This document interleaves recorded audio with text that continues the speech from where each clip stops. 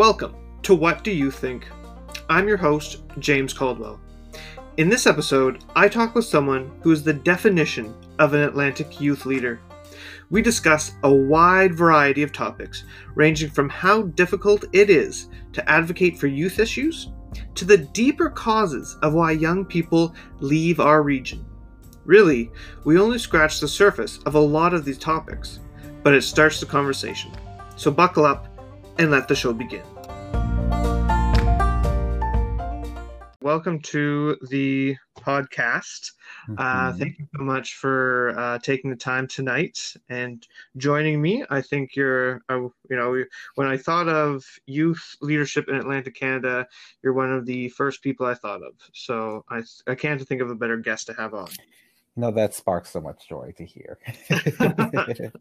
I'm glad.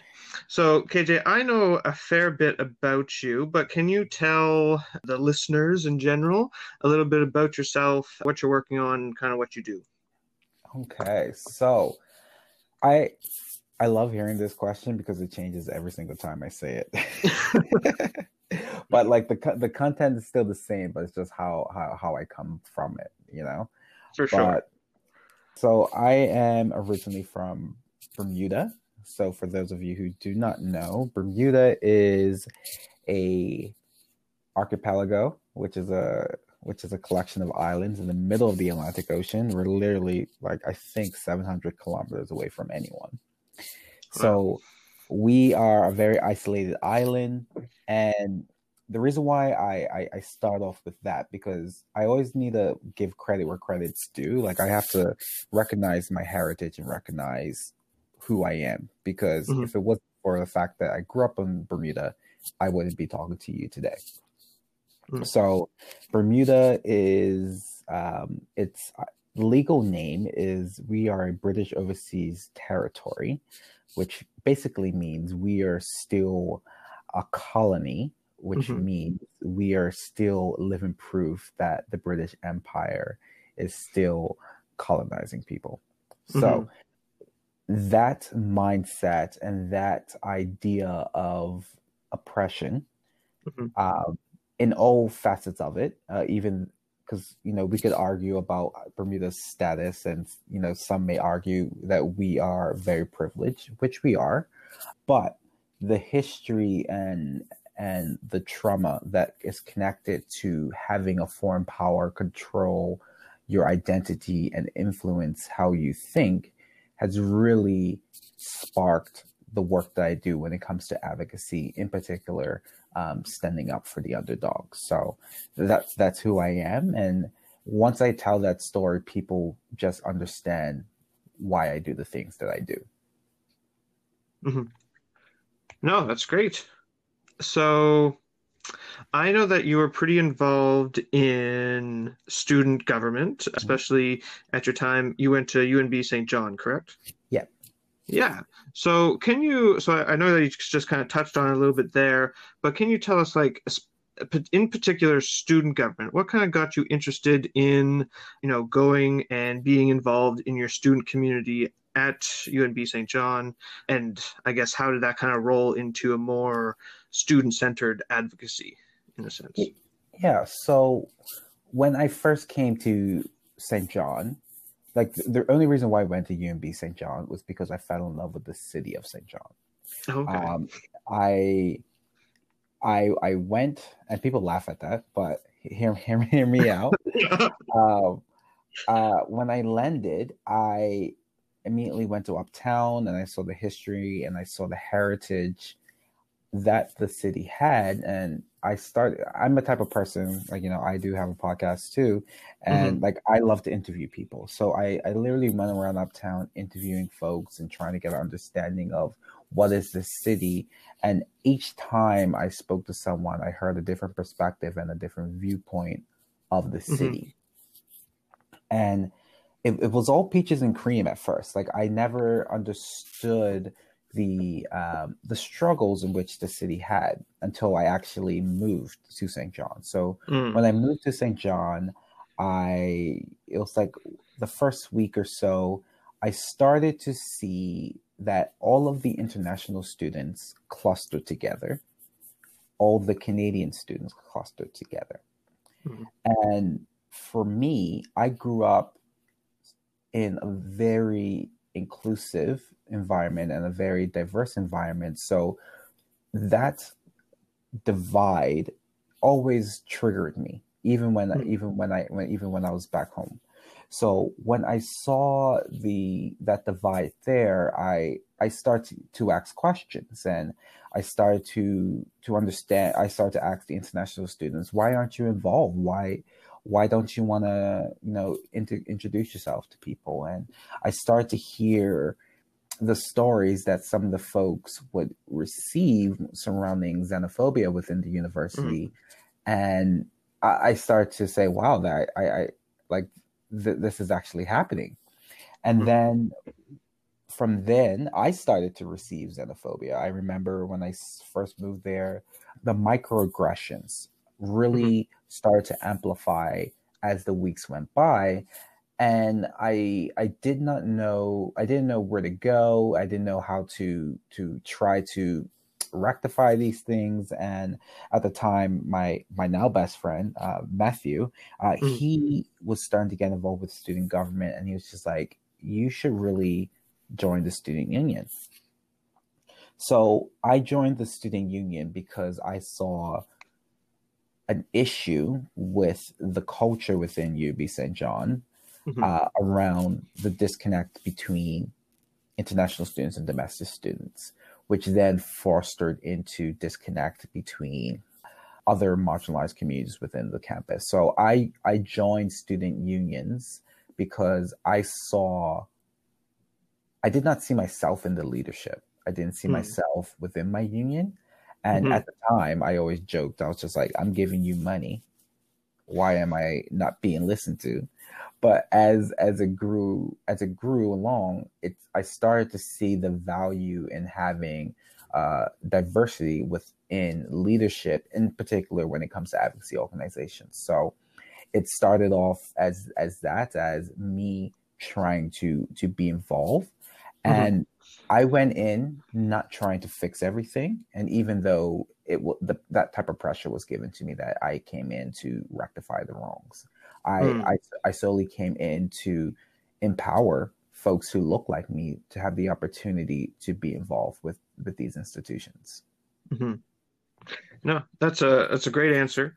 And I think you hit on something really important because, when we talk about, or at least when the discussion comes up about kind of growing the population of the Maritimes, or trying to focus on trying to get more quote unquote working age people in the Atlantic provinces, in New Brunswick in particular, we talk a lot about immigration.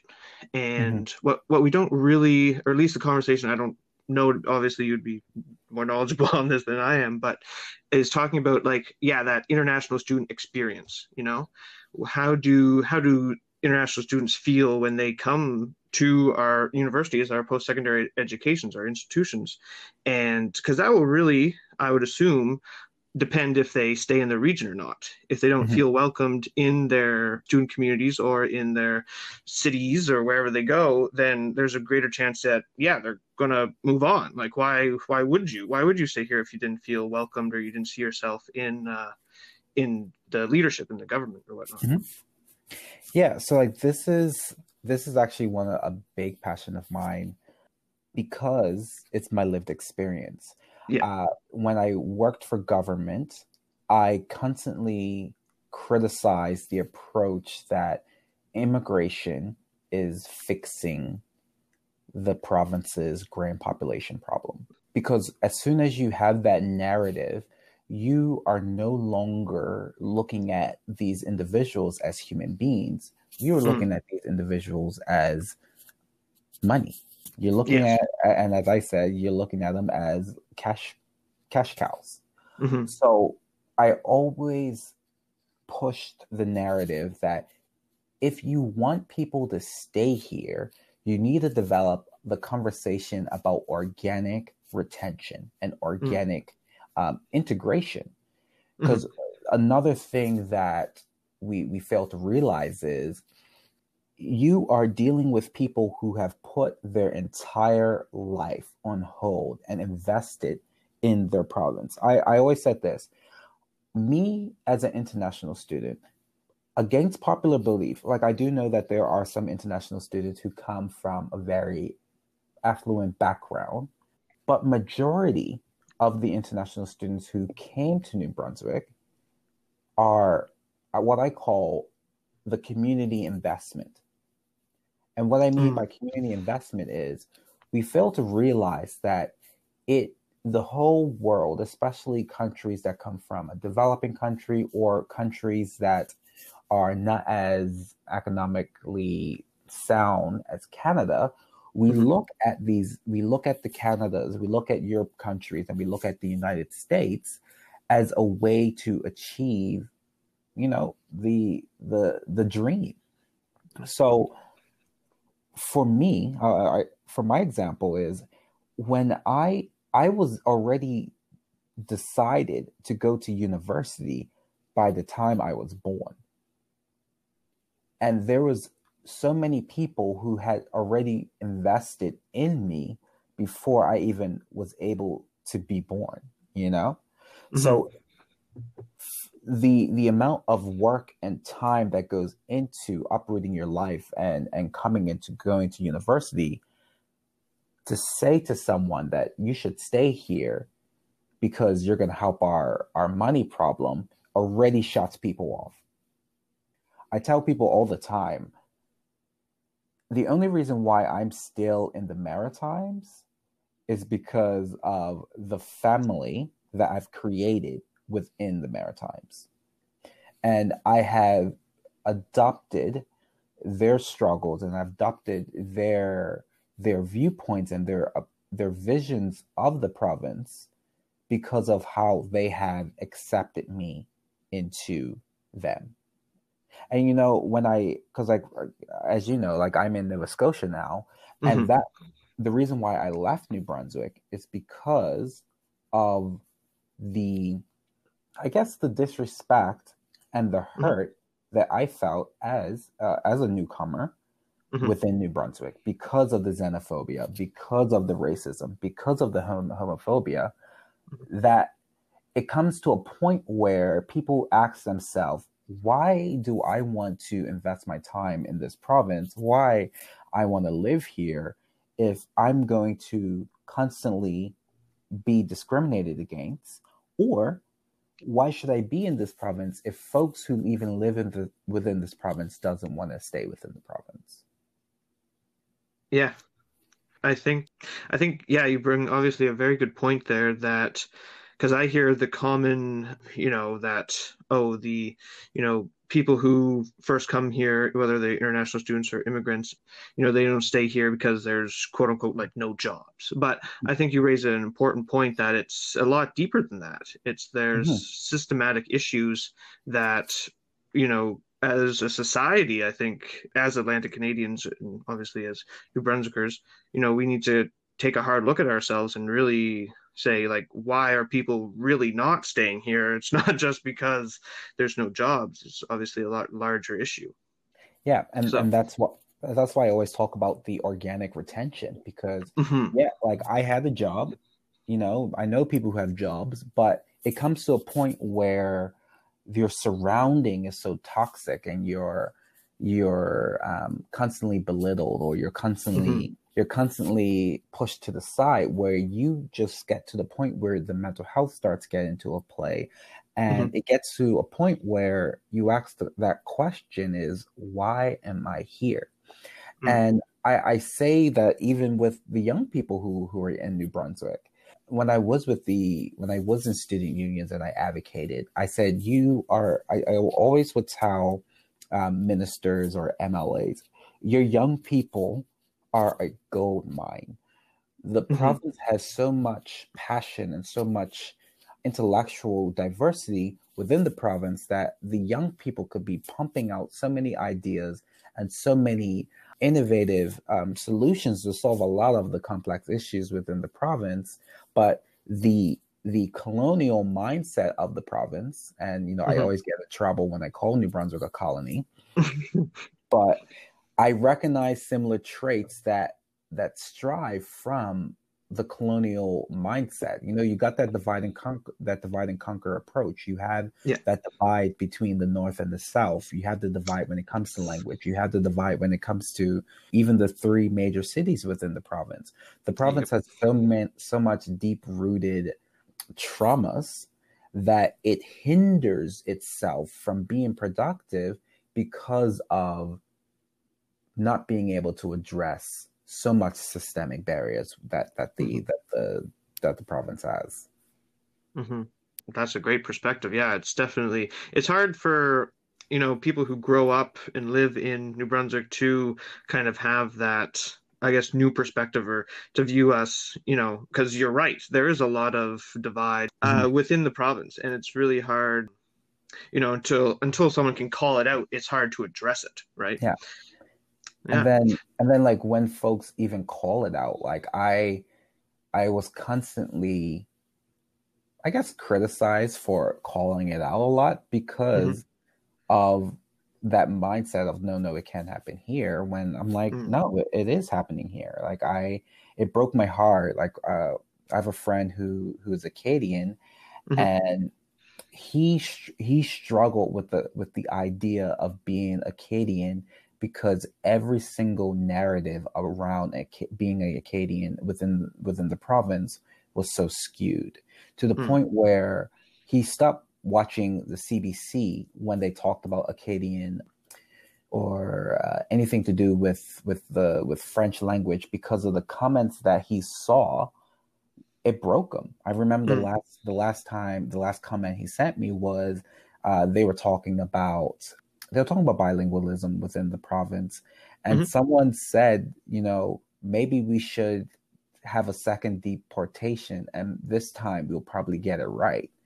And Ugh. just even me just saying that right now gives me chills because that Yeah. individual saw that. And I could go in to talk about the African Canadians who are within New Brunswick, and I could Mm-hmm. even talk about the Indigenous people who are within the province. The province is so busy trying to have this crab mentality when it's not taking the time to see the beauty that is New Brunswick. And I tell people here, like it breaks my heart that I had to leave the province because I saw the potential and I saw the beauty, and like for me, I used to just get in my car and just drive, and I made so many friends that I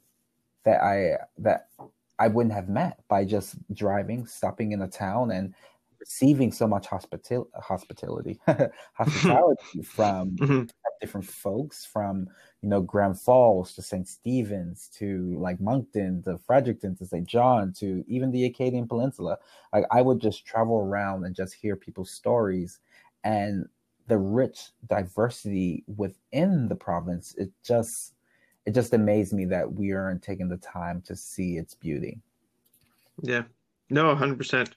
So, I know that you've kind of touched on it a little bit here and there, but I'm kind of wondering, so you talk about when you were talking with like MLAs and other government officials and your time in government itself, but what was some of the hardest aspects of being an advocate for young people, for the communities that you represented? Yeah, did like people listen to you? Did they dismiss you? I know that you talked a little bit about it, but So it's two things. The Mhm. first thing would be it's hard to engage with individuals when they know that the people I'm representing Mhm. don't vote. Mhm. It's hard to convince people to listen to me when the people I'm representing, don't engage. So when I was in my advocacy roles, Mhm. individuals would listen to me and they would say, I hear what you're saying, but at the end of the day, young people are not going to vote for me. So why should I care? Yeah.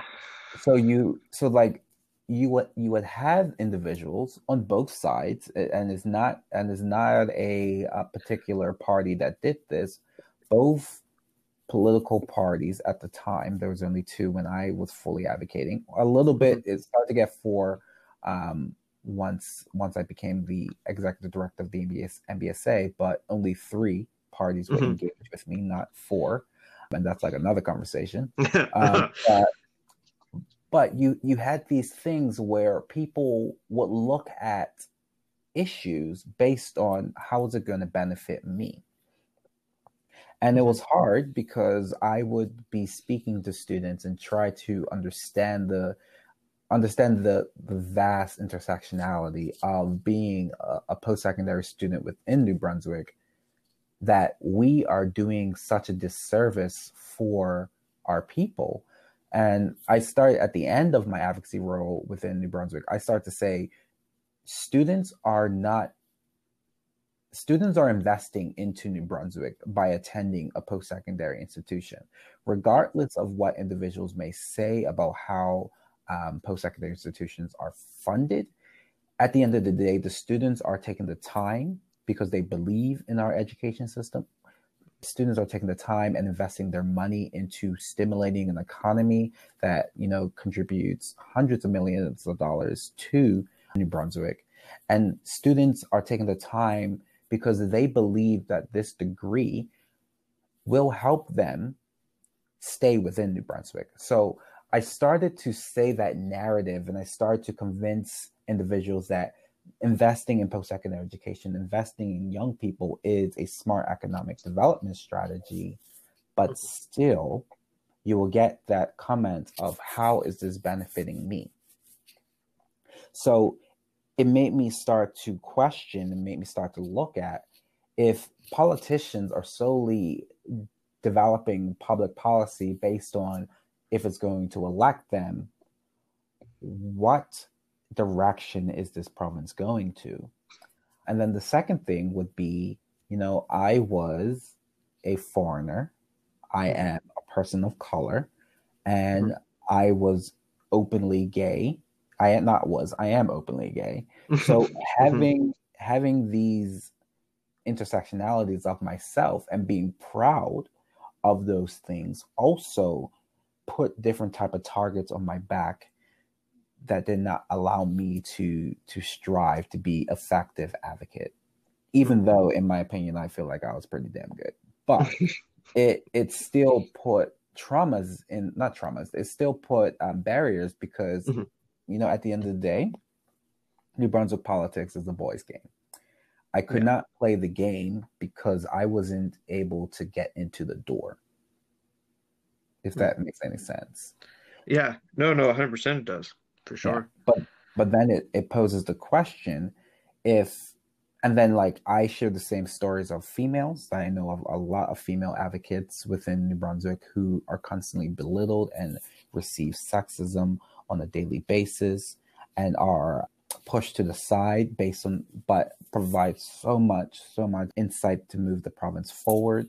Like I look at every single advocacy mentor that I have is a female, and hearing the sacrifices that they have made and the work that they do on a regular basis is phenomenal to me, that there are so many strong women within New Brunswick that can push the province forward, but we're so in the mindset of not being able to try things new and not taking a leap of faith.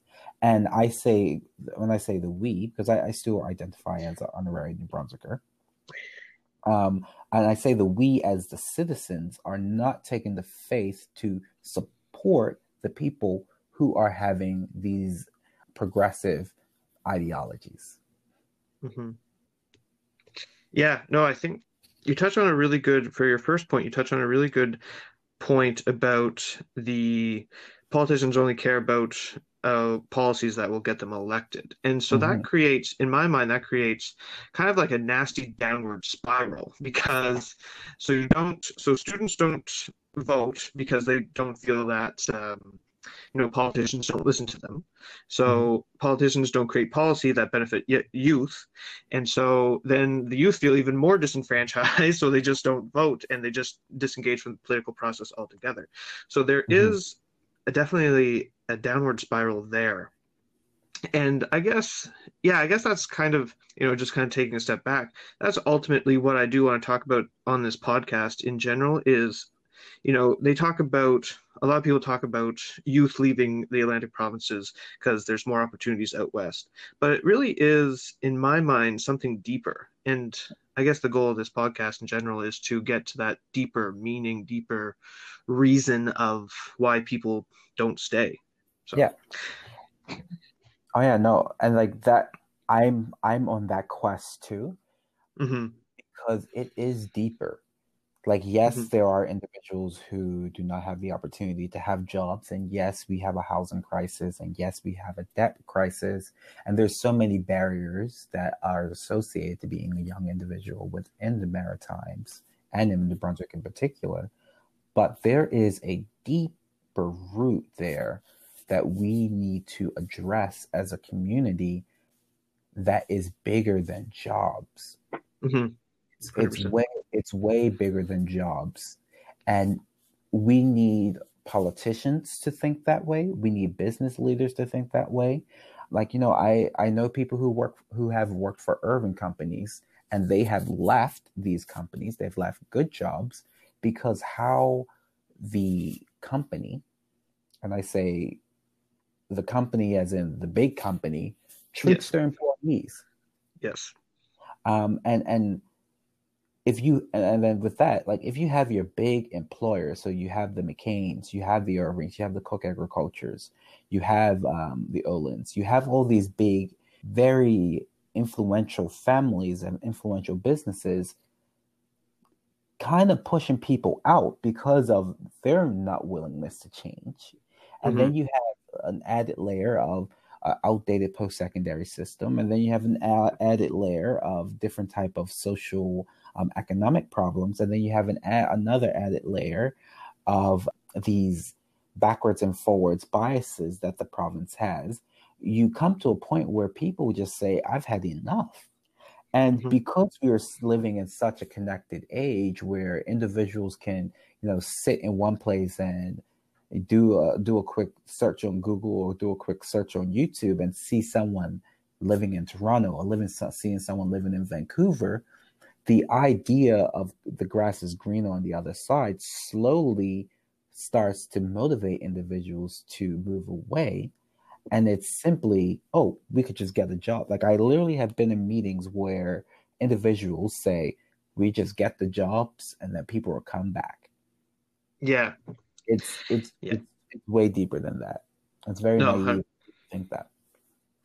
I 100% agree. Yeah, I think there's a lot of Maritimers, a lot of Atlantic Canadians who still have this idealized view of kind of our very industrial background, our industrial past, where Mhm. it was, the mines or the paper mills or the forestry industry. And, if these jobs can come back, then all the prosperity that we had in the 60s and 70s and whatever decade you want to choose will come back with them.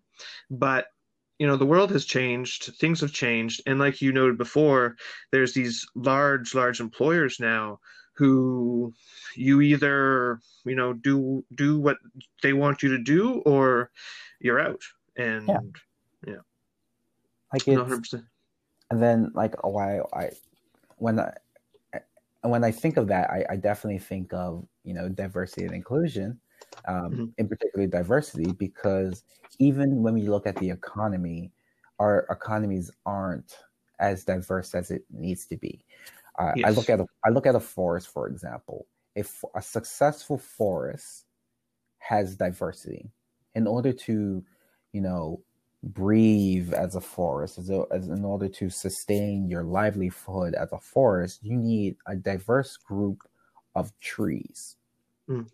If you look at a coral reef, for example, you need a diverse group of fish. You need different type of predators. You need different type of algae. You need different type of corals to have a successful coral.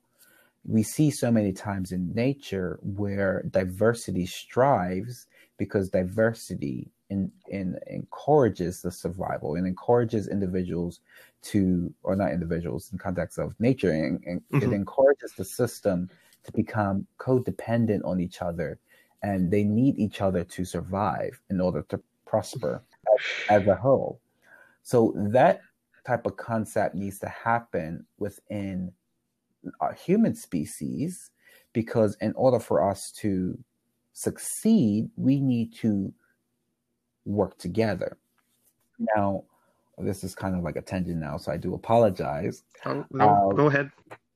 Because like if you look at the creation of Turtle Island, so that's North America and South America in particular. Yes. All of the success of these two continents, and I'll just look at our two continents. The success of these two continents happened because of collaboration.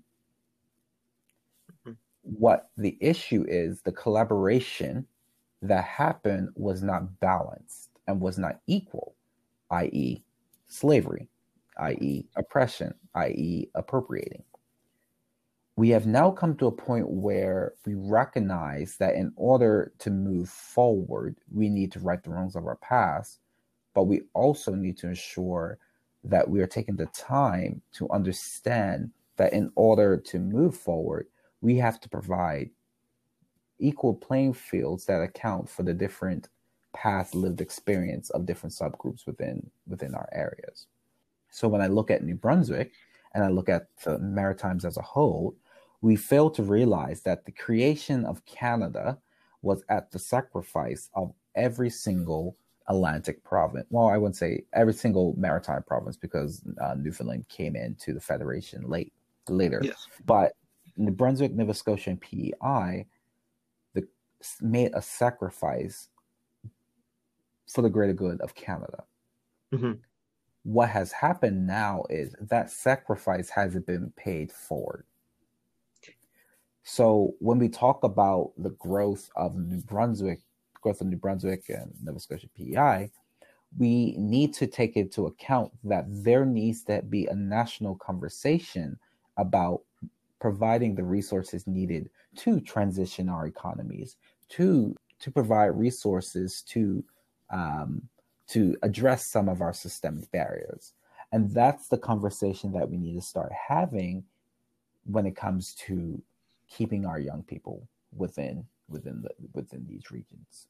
Like it hurts my heart when I hear these young people that say they want to stay within the province or say they want to stay within the region, but don't have the opportunity to either create something new or have the opportunity to enter into a system that has its unconscious biases. So yeah.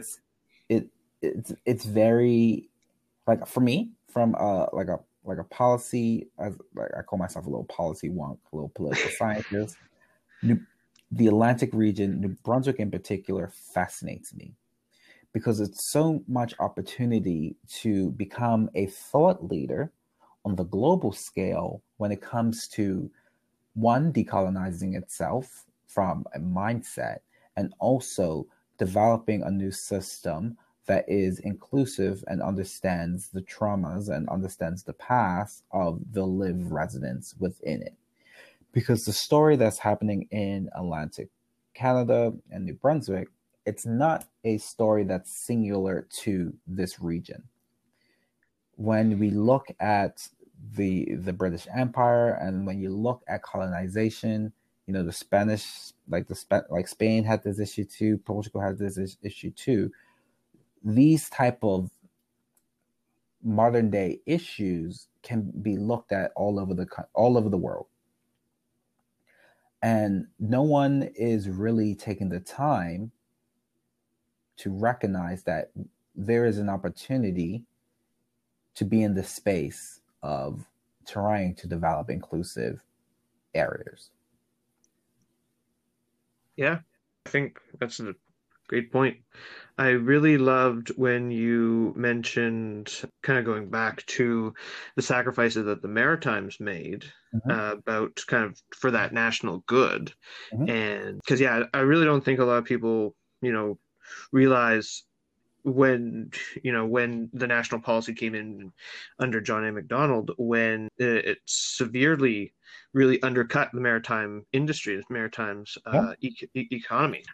And so I think that's a broader conversation for Atlantic Canada as a region in a federal aspect to lobby, to fight for, to help to transition our economy away from more resource-based economy to a more modern economy. Mhm. And and and to add on to your last point there, yeah, I think I do agree that yeah, New Brunswick could be, you know, I think New Brunswick in general is a good place to play with new ideas because I Mhm. think it's just an interesting political environment already. Like Mhm. we already have so many divides that it would be interesting to see, if we all come together and try to forge a new path for the province, like what would actually happen, Yeah. you know. Yeah. I So agree with you. Um, yeah, I'm guessing you read the book Looking for Bootstraps. yes, I Yeah. That have. that book really opened my eyes to like I read that book and I was like, huh, interesting. And then I also started Yeah. to read Irving versus Irving as well, and I said, huh, interesting. Mm, To recognize as much as people look at the Irving family, actually, I really as much as people criticize them, I very much look at the Irving Corporation as the potential in which New Brunswick as a whole can be. Because if people take the time to really understand the origins of Casey Irving and look at his roots, he is like the definition of a self-made man. And he took the time to recognize what was missing and develop something and utilize the interconnectedness of New Brunswick to its advantage to create one of the largest corporations within Canada. And mhm, it and that right there shows the work ethic of what New Brunswick can be. I even look at Radiant Six, for example, mhm, and they're and then being sold to Salesforce, like Cook Agriculture, McCain's. You have so many examples of New Brunswick knocking it out of the park and showcasing its innovation. And each of those successes I told you about happened when New Brunswick as a whole collectively came together to pull these things up. Radiant Six was held up by, Opportunities in New Brunswick and ACOA. The Irving family, the Irving corporations were held up by everyone in New Brunswick because they create everything. Same with the McCains with what they did within Woodstock area. So like there are examples in which New Brunswick has collectively came together, but you can't right the wrongs if you still have that mindset in which you created something. So mhm, if you look at all these companies that I listed off, me personally, I do not feel that they had the chance to fully heal and fully understand the system in which they were in and able to spread equality and spread equity for all. And then so I say that because when I look at the Persian Gulf countries, for example, as mhm, and like we could argue about how like their human rights violations and whatever. But when it comes to their residents, if you are someone who's born in Qatar, right?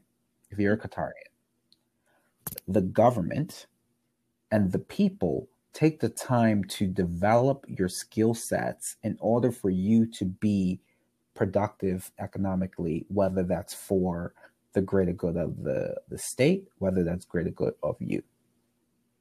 And the mhm, government provides you with resources to be successful in business or be successful in education in order to bring that knowledge and bring that investment back to the country in order to collectively improve the country as a whole. That's the type of things that's going to save New Brunswick. Hmm. I would even like to say save. That's the type of stuff that's going to push New Brunswick to be the thought leader that it can be Yeah. by taking the time to invest in its young people and taking the time to connect their young people with the experienced folks of different industries or different governments, and combining that new and that old and bringing it together and taking the time to address these issues and address these problems, and taking the time to fix itself internally in order to encourage people to come here, to encourage people to want to stay here.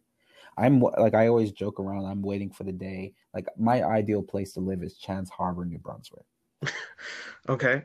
I I love it. I love Chance Harbor. I call it, it's a very woke and progressive little community, and I can't wait for the opportunity where I'm able to move there and live there. But at the state in which the province is now, I do not feel that I'm able to live there. Mm. And when I'm in Halifax, for example, and I ask people, I was like, "Oh, where you're from?" And they say, "I'm from blank, New Brunswick," and they Hmm. all say the same thing. I wish I could live in my province, but I love Yeah. New Brunswick, but Yes. so we are missing an opportunity that's so great when it comes to the retention and the economic growth of the province, that we really need to take the time to sit down and, remove political ideology, remove language ideology, remove culture ideology, and respect our differences, but also think, how can we collectively move a province forward when knowing full well that we have diversity, and what makes us strong is our diverse culture.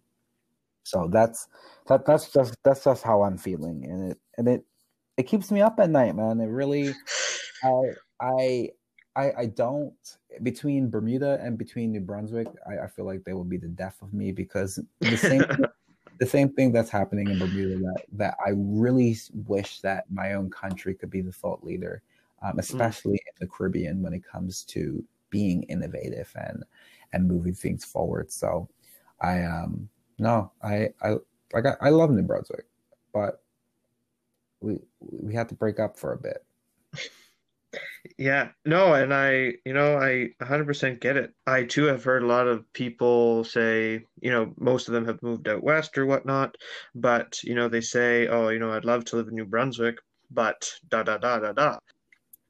And yeah, I think New Brunswick does have a lot to offer, but there are some significant challenges. And especially like kind of going back to what you mentioned before, that many politicians are just interested in policies that get them elected.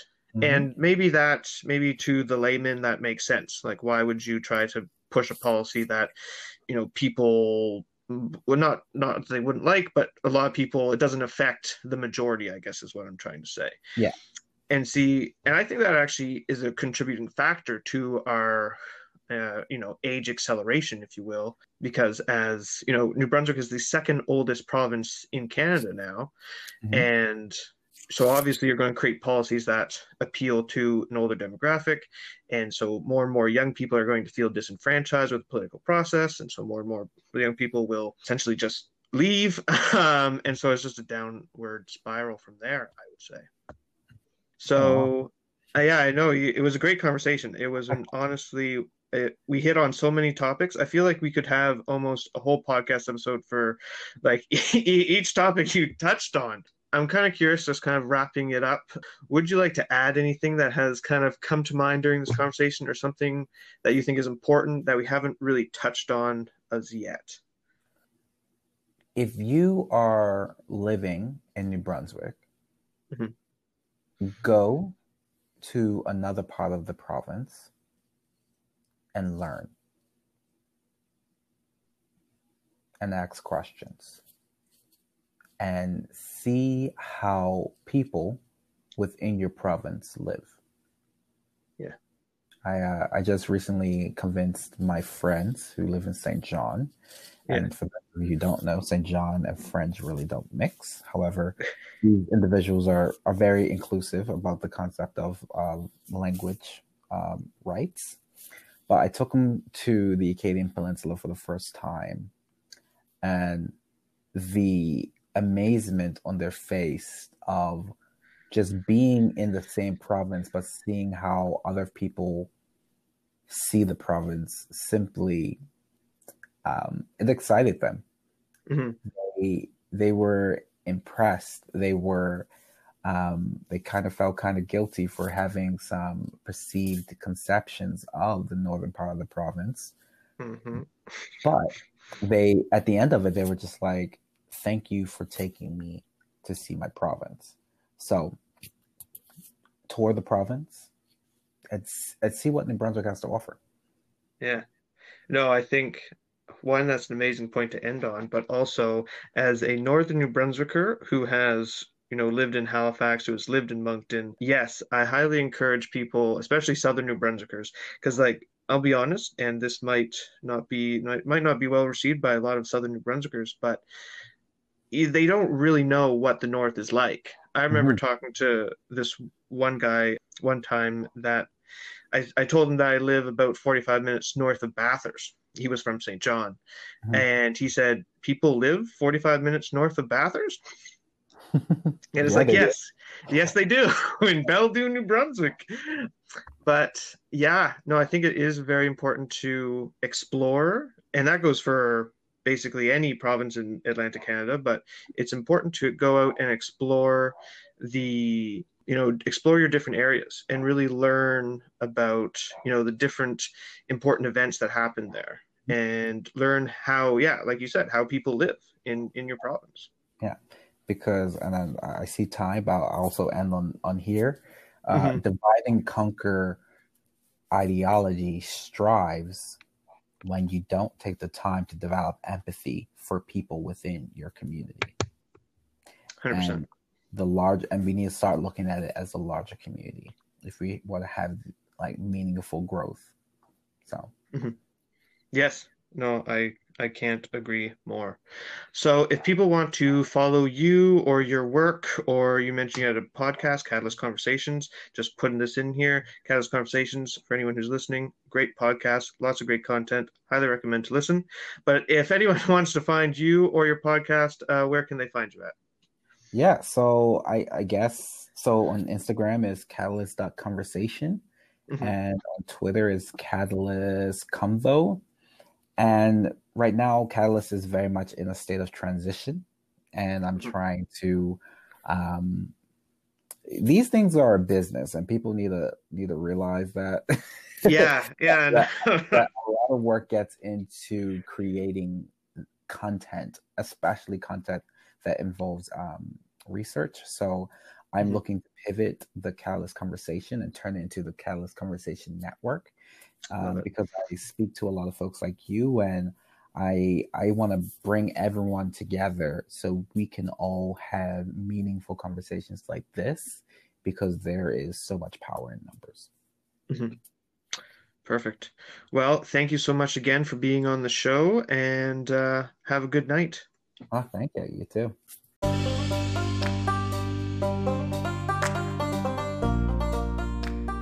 Thank you so much for listening to this episode of What Do You Think? If you liked it, please be sure to share it with your friends and follow us wherever you get your podcasts.